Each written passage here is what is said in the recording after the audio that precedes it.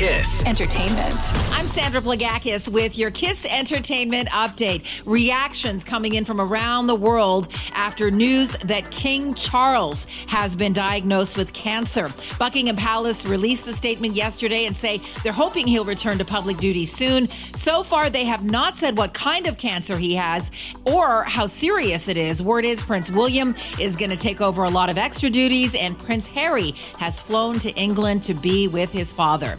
The Super Bowl is coming up this weekend with Usher as the halftime performer. However, he has now dropped a new ad campaign for the menswear division of Kim Kardashian's Skims brand. And yeah, he's right down to the skivvies. My name is Usher. Some call me Usher. What I do is entertain. I'm wearing Skims cotton boxers.